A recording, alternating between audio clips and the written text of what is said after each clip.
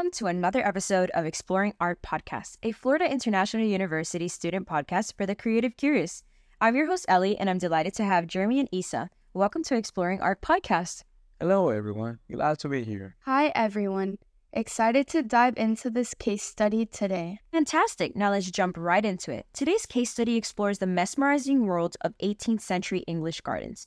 These gardens were vastly different from the ones we see today, boasting fewer flowers but abundant temples, follies, and grottos. It's fascinating how these gardens serve more than just aesthetic purposes. Ellie, they were designed to convey sophisticated messages to those who stroll through them.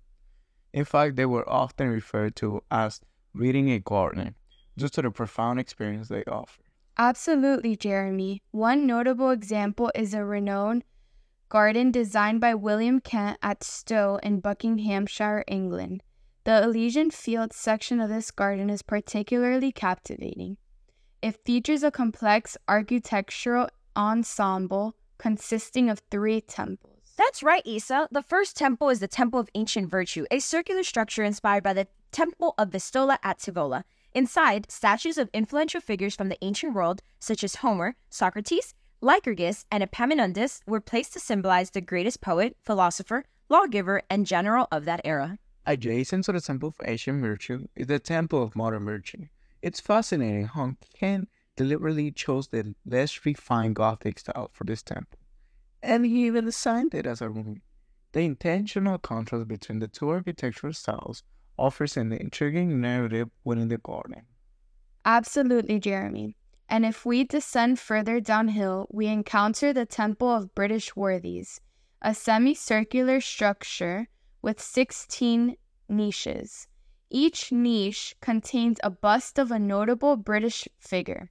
Interestingly, these statues faced uphill towards their ancient predecessors, creating a symbolic connection between past and present. That's a crucial point, Isa. The significance of architectural style and topographical placement in this ensemble is heightened by Kent's careful choice of inscriptions.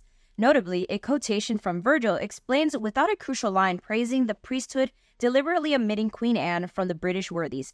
These exclusions suggest an anti-Catholic and anti-Stuart sentiment. It's remarkable how the garden itself becomes a medium of expression and political commentary, Ellie. When we read Stowe's Elysian Fields, we must consider the message embedded within it, just as we will when analyzing a literary text or a pen. Absolutely, Jeremy. The question arises, can we read a garden in the same way we read a book? Gardens, like books, possess layers of symbolism and narrative. But what other types of gardens can be read? And are there limits to the messages a garden or a landscape can convey?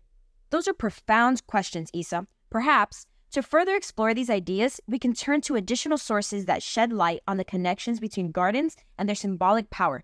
For instance, let's examine the influence of Gothic architecture on 18th century English gardens and its broader implications.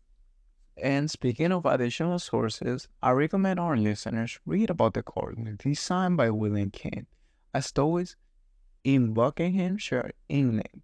It's an exceptional case study that provides invaluable insights into the interplay between art, nature, and symbolism. Absolutely, Jeremy. It's important to cross-reference our findings and consider multiple perspectives when analyzing a case study like this. By doing so, we can gain a deeper understanding of the complexities inherent in garden design and its cultural significance. Well said, Isa. As we wrap up this episode, we encourage our listeners to reflect on the profound messages embedded within gardens. And don't forget to share your thoughts and insights with us on social media. We love hearing from you. Thank you for joining us so much today, Jeremy and Isa. I appreciate it. This concludes Exploring Art Podcast. Subscribe to Exploring Art Podcast on iTunes, Spotify, SoundCloud, or wherever you get your podcasts. Thanks for listening. Please join us soon, and remember, stay curious.